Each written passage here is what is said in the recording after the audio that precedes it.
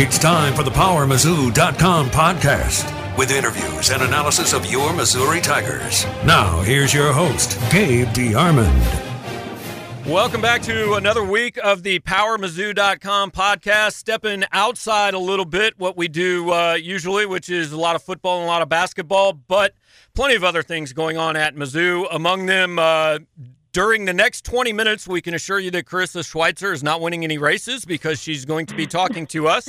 One of the most decorated athletes, certainly in Mizzou history. Carissa, how you doing today? Thanks. I'm good. How are you? Not too bad. So we just want to start. I mean, I could list off like all your accomplishments, but 7 SEC titles, 5 national titles, and I was reading some stories, and basically like 4 or 5 years ago, nobody, including yourself, really saw all this coming, right? Yeah, that's for sure. I mean, out of high school, you won a state title in high school and all that up in Iowa, but out of high school what was and I'm not familiar really with track and cross-country recruiting, but what was that process like? And I mean, were there people from all over the country, or is this something that you've really just kind of hit your stride in the last 2 or 3 years that you didn't know was there a few years ago? Yeah, coming out of high school, I was definitely looking at a bunch of different colleges, but looking here, they really believed in me, like, differently than other colleges did. And I was actually looking at some like Division II ones too, and smaller colleges, but this was like a big college for me and one that I knew was going to challenge me. And I just decided to come here because it just felt like home, and it felt like that gut decision to come here. So right when I stepped on campus. And in the interest of full disclosure, I did read before Mizzou came into the picture that one of the schools on your list was the University of Kansas. Is that correct? That is correct. I did not know how big of a rival it was, actually, being from Iowa. But yeah. Carissa, Mitchell Forty here. I know you won your first national title in 2016, the cross-country season. Just kind of looking back at that race, did you kind of have an idea going in the race that winning a national title would be a possibility? And just kind of how did that, kind of affect the trajectory of your career going forward? I mean, when I woke up that morning, you told me I'd be a national champion, I probably wouldn't believe you. But I honestly didn't think about that. But of course, to be able to do it, you have to cross your head at some point. And for me, it was like during the race that I kind of just put myself in there, and I knew that I had potential to be in the top 5. But during the race, I just kind of really believed in myself, and throughout the race, my confidence just kept growing and growing. And there's actually a point where my coach was just yelling at me, and I couldn't even hear what he was saying. I was just so zoned into the race. What you've become known for, obviously, is this finishing kick coming from way back toward the end of really long races. Is that, first of all, is that something you've always had? I mean, or is that something that kind of has developed over the years? No, it's crazy. I've not always had it. Honestly, in high school, I was kind of scared whenever I came to the end of races because I often got passed at the end of races because I would just start off so hard and then just slowly be dying towards the end of the race. And then people would just fly past me. And I think as I come to Mizzou, we just really been working on how to relax in beginning of the race, not to go out too hard, and try not to lead the whole thing. So, can you take us through the strategy of that in the course of a race? And obviously it's different whether you're running the mile, the 10,000, the 5,000, whatever. But I think most people who don't run or swim or something like that competitively just think, well, I don't know, I just go as fast as I can for as long as I can. But can you take us kind of through your strategy? And do you have, kind of, I guess, marks where you say, if I'm this close at this point in the race, I'm in really good shape? Yeah, for sure. I mean, it's been a process for sure, because for me, I've always just wanted to try my hardest in every single race. And even at practice, I want to go as hard as I can, but learning how to control and to not really max out all the time in practice, and to kind of practice your race strategy throughout even just training. And we've done a really good job of how to kind of slow me down and be able to not necessarily go a slower pace, but just a more relaxed, so you're not using up all your energy in the beginning of the race. Carissa, I saw something, I believe, on Twitter the other day that said you run an average about 75 miles a week. I know the average person cannot really even begin to wrap their head around that, but just kind of take us through a typical week of training for you, when you're running, what your schedule looks like and how much time that takes. Yeah, definitely hitting 75 miles a week takes up a lot of my time. So on Mondays, less than usually, it would our time, but yeah, for sure. But Mondays it's usually just like an easy recovery day, like 8 miles, and Tuesday is usually like a double. Usually I do like a easy effort in the morning and a harder workout in the afternoon, and then Wednesday's like a longer aerobic run, and Thursday's another recovery run, and then Friday another workout and probably another double with that, and then long run on Sunday. So Saturday, sometimes you actually take a day off? Yeah, actually, this Saturday I get to take a day off, so I'm really hyped. Does it take kind of do you think there's a mindset of a distance runner? I mean, because I think a lot of people, like the physical part is hard, but just the mental, okay, I'm just going around the track. I'm just doing the same thing again and again. I mean, is there a special mindset to be able to do this? Yeah, I mean, for sure. Just for me, like when I first started, honestly, the 5K was really challenging for me mentally, and having to be able to get down that distance and going through that kind of pain for so long was really challenging. And it's really helped that I've been able to kind of take a step back every now and then. Like after big races or big meets, often just take a day off completely just to kind of reset. I know that you ran your final meet at Missouri, your final home meet. I think it was about 2 weeks ago, and you ran the mile, and it was kind of billed as this, big event. Come watch Carissa Schweitcher's last home race. She's going to break the mile school record. Was there kind of a lot of pressure on that, and it being billed as you possibly breaking the school record in an event that maybe you haven't spent as much time running as some of the longer events? Yeah, it was a lot of pressure, and I honestly don't like making bold statements like that, like where there's all that pressure around it, but I knew it was really going to help bring people to our home meet, and I really wanted to see how many people we could get out there to honestly help me and help everyone on our team run fast times.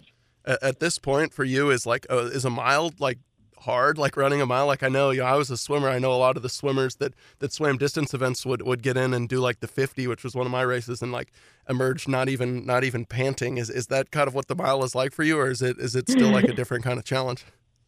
It's a different kind of challenge for sure. I mean, it always, like when I finish, I'm just like, oh my gosh, it's over. But it's always just like a different kind of pain because I never really get super comfortable. It's always like, oh my gosh, we're going so fast the whole time. What's your favorite race? I mean, if you're going into a meet and it's like, okay, you can run one, pick one. What do you like the best? I'd say the 5K. And if you would have asked me that my freshman year, that would have been the last thing I said. But I've really come to enjoy it. I know that obviously you guys have 2 seasons. I mean, cross country, and then you do track, which is indoor. What are the differences for people that aren't familiar? I mean, is there much difference in those 2 seasons in the way you run things, or are they pretty similar? Yeah, cross country and track are very different. I mean, like just totally different sports, and the way we train for them is pretty different in itself. It's just cross is more just kind of like is maximum effort all the time, and you're running like through these courses that have huge hills, and that's an awesome team environment too. So I really am going to miss that part of cross country. And then track is just different in itself because you still have that huge team environment, and now you're including like the sprints and the jumps and the throws, and you get just kind of a different aspect of everything and get to see everyone's perspective on their sport, and we all get to come together. So correct me if I'm wrong, but you all have you're not done. Your college career is not over. You all have the outdoor SEC championships coming up in mid-May, and then the NCAA championships in early June. Do you have an idea yet of what events you'll be running at those meets?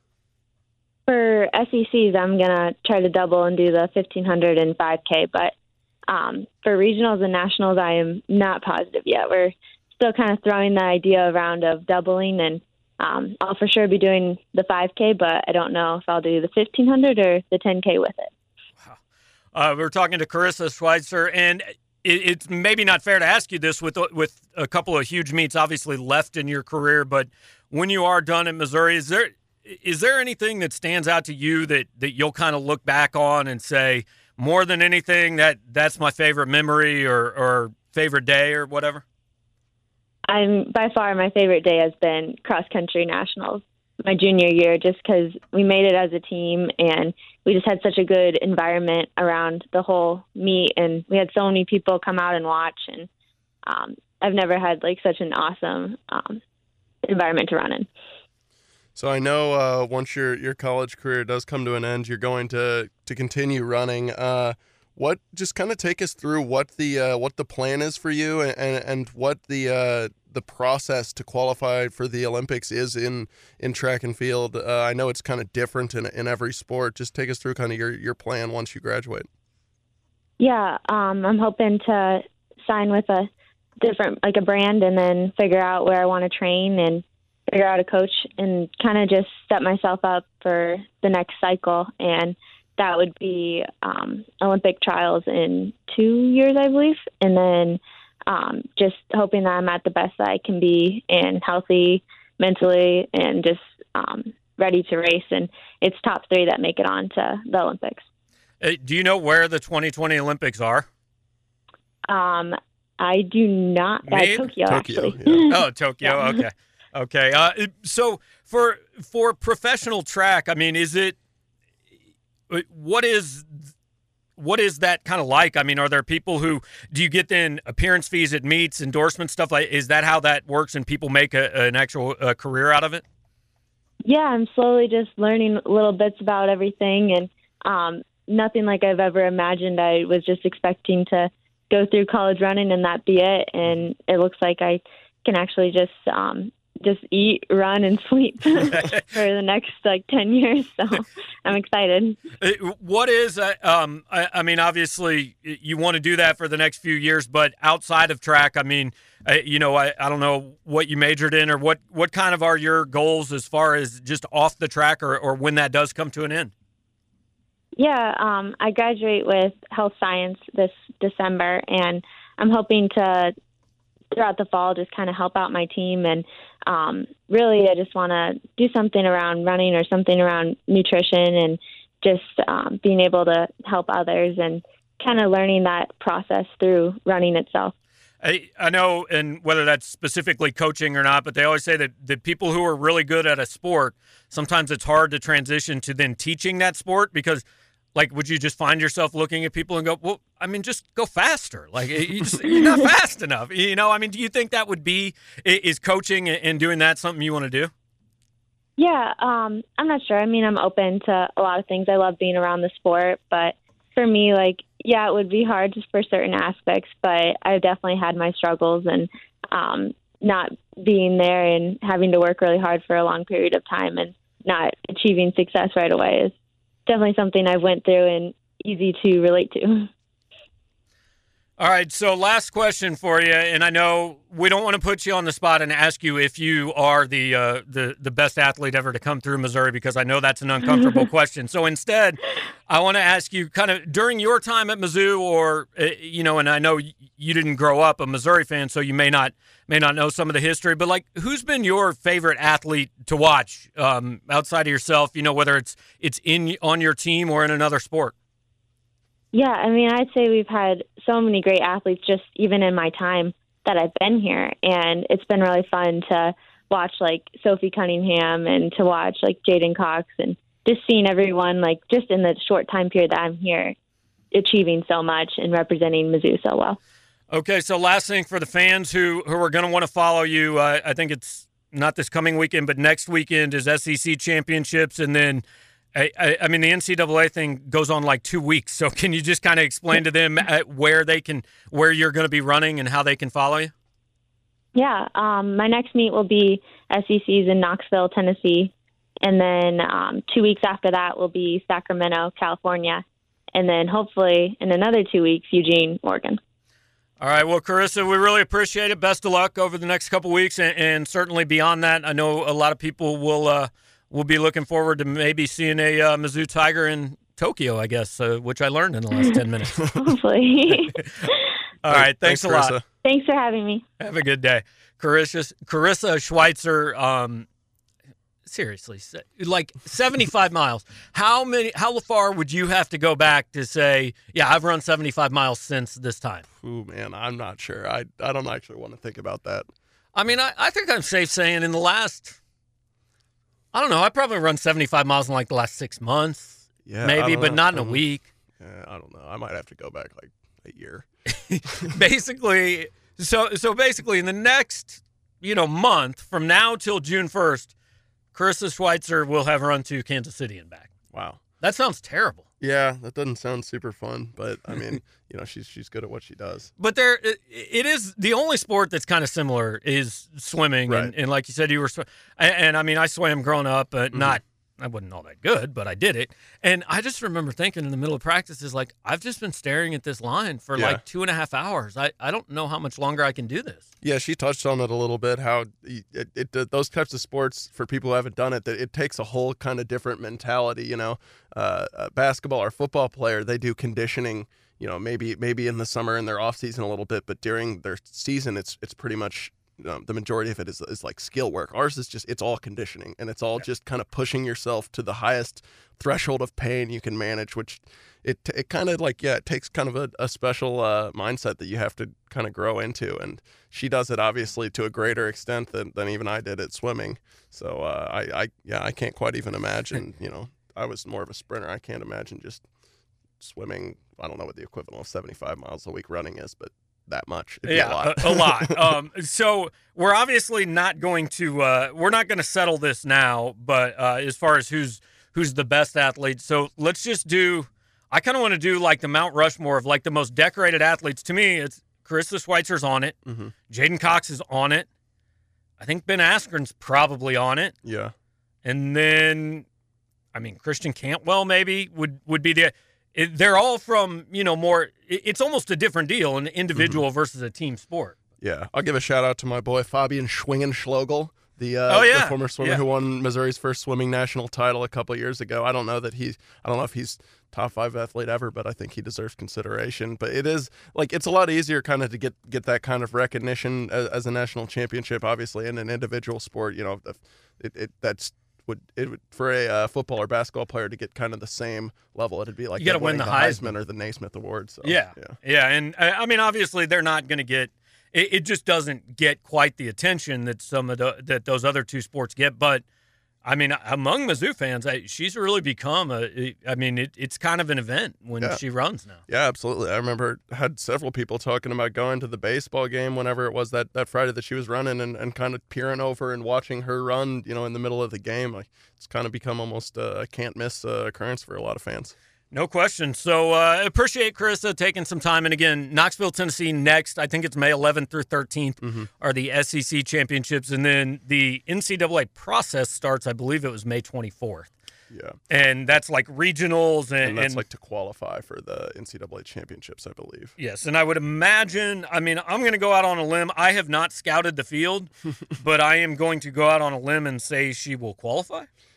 I think that's kind of my understanding. She has some NCAA records, so I feel like if she didn't, it would be a bit of an upset. I believe it is officially 7 SEC titles, 6 school records, and 5 national titles, and obviously chasing another national title. I think she, Jaden Cox, and Ben Askren are the only Mizzou athletes to win multiple national championships.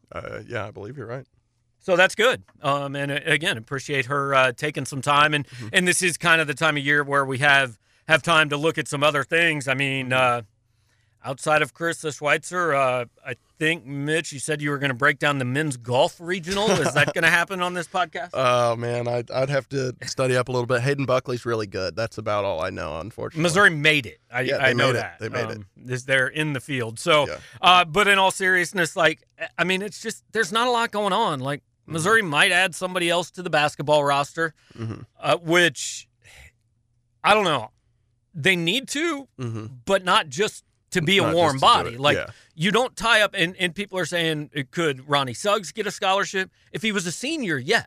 And that's why the grad transfer route makes sense, because you go get a grad transfer, hey, if he's no good, it's a year. Like, he's off scholarship. It doesn't affect the future. But, you know, I know they're checking in on this kid in Florida. Keegan had some information on him on the message board. I guess maybe that's a risk that Cuonzo will deem worth taking. But right now, we're looking at, 9 guys that are healthy and able to play next year? Right. And that's, for games, yeah. And like you were just saying about the graduate transfers, the you know, low risk, high reward as far as not having to sit out a year and, you know, having the scholarships off the books in a year. That's why these guys are so highly demanded, and why, you know, Missouri frankly struggled to land one this year. These graduate transfers, like coming out of, you know, schools like Maine, have 35 schools knocking at their doors. So it's, you know, I think, like you said, they could use another body. Last year we saw kind of the effects of not having a really deep roster. All of a sudden, you know, you get an injury or two, you get a transfer, and you're struggling to you know, almost field a team. But they're not gonna sign like a kid out of high school or out of junior college or anything who has multiple years to play just to sign someone. It's got to be someone Cuonzo is willing to, you know, or willing to have on his roster for multiple years. Thinks he can contribute to a good team. So on the recruiting front, obviously you spent last week in Indianapolis. I assume just watching coaches and agents like hand briefcases full of cash to kids. That's what happens at these things, that's right? exactly what happened. Yeah, tons of cash everywhere. No, it was a good experience. Watched like something like 13 basketball games in 48 hours, which was a lot. I struggled to really like process what was happening in the games at a certain point, but had a few interesting takeaways talking to some recruits. One thing that came up from 3 or 4 different guys that you know, I kind of knew was a case, but didn't realize how big a deal it was Cuonzo Martin's reputation for getting players to the NBA. You know, he had Jaylen Brown and Ivan Rabb at Cal. He had Josh Richardson at Tennessee, and now the Porter brothers this year. Players really pay attention to that. I think I'd like 3 or 4 different recruits talk about his reputation for getting guys to the league, and how that was a really big selling point for Missouri. And I'm really kind of torn on that. Like, you know, because Kentucky, like, if you go to Kentucky, you're playing in the NBA. Well, they also recruit kids who are NBA players. Like, the best player in NFL history went to Mississippi Valley State. Right. You know, I mean, I've always said, like, if you're good enough, they're going to find you. Now, is it more visible? Is the path maybe easier with a certain coach or at a certain school? Yeah, but I mean, don't get me wrong. That is what Cuonzo should sell. Like, he should absolutely sell that to people.